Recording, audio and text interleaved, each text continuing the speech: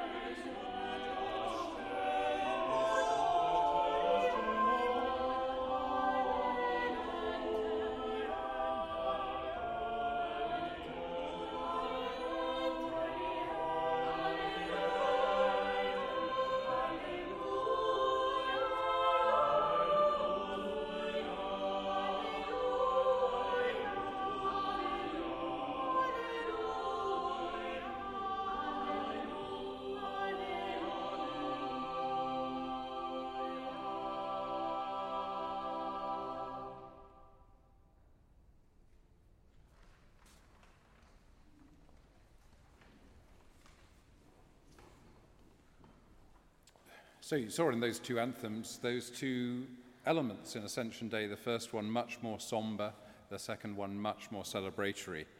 And we're going to full-on celebratory now.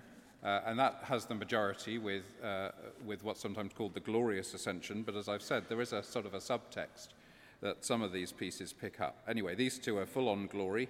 Another Byrd anthem based on Psalm 81, full of words about feast days and celebration with musical instruments. And then perhaps the classic, or one of the perhaps two classic Ascension Day anthems on Psalm 47, this one, Orlando Gibbons, God is Gone Up, full of reference to power and the sense that Jesus goes to prepare a place for us. That famous line often in the funeral service from John 14, I will go and prepare a place for you, the many mansions passage, another one often referred to in the Ascension Tide tradition. These ones, much more muscular Christianity, much more we've won this, let's go out and celebrate kind of approach to Ascension Day. Let's enjoy these together.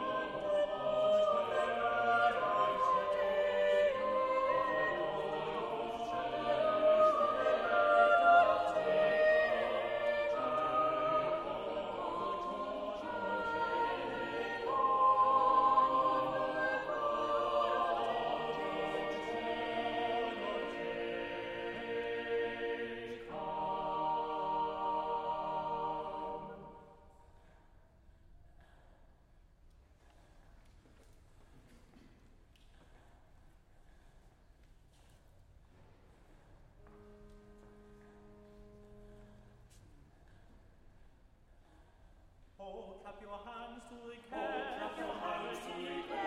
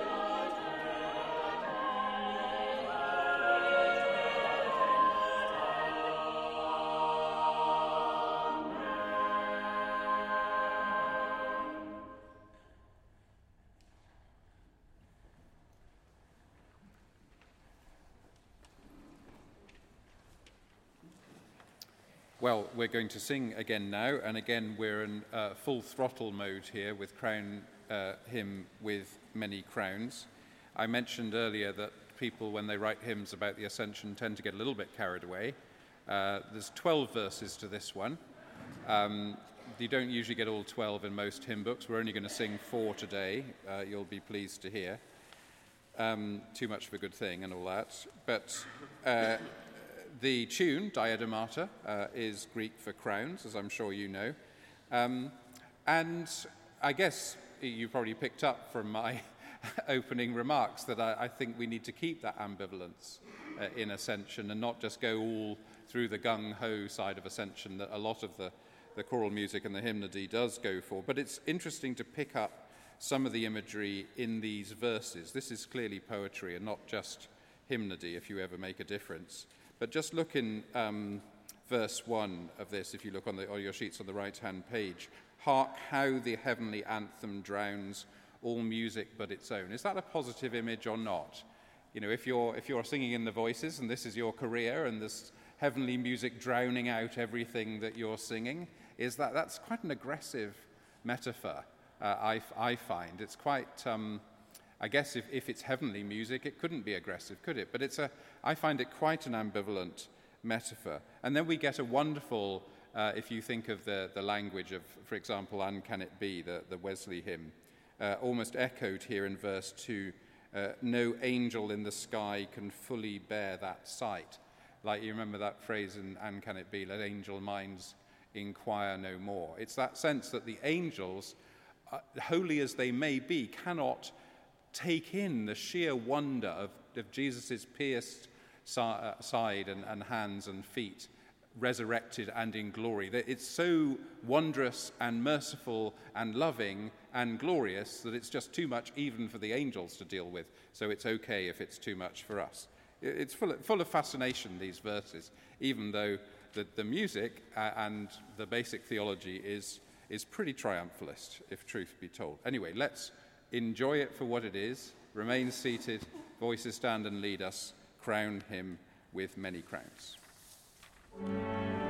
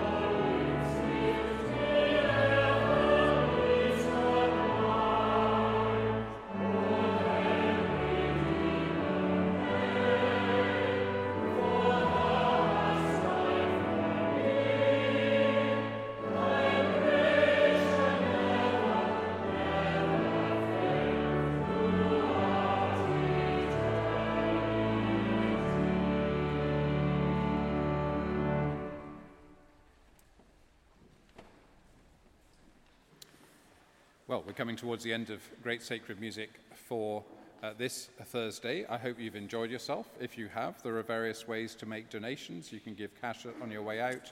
You can use the QR code on the back.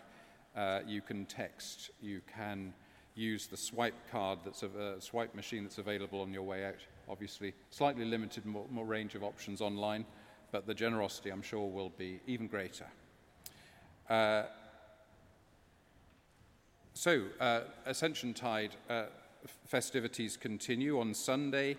Choral Classics will be God Is Gone Up, starting at 3:15 here in the building.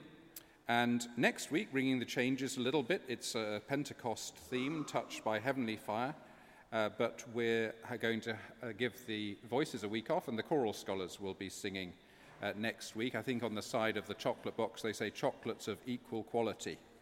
So do come and enjoy the Pentecost themes of next week. And if you've enjoyed the voices, there'll be another chance to hear them on Saturday evening.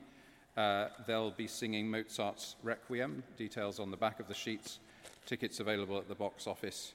And as you'll have picked up from my opening remarks, I think actually Mozart's Requiem is a very fitting theme for the weekend after Ascension, so a particularly poignant time to hear that wonderful piece.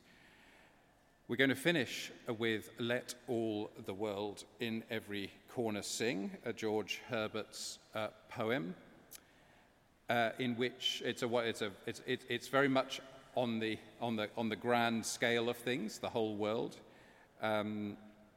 It actually is quite an interesting theological statement of where is God most fully to be known. He starts off with God is of course known in heaven. He then moves to but no, because of the incarnation, God is fully known on earth. Then he gets all more pious and says, God is most fully known in the church. And then as a true pietist, he ends up by saying, no, God is most fully known in the human heart. It's a sort of journey through different places where God is made known. Thanks for joining us.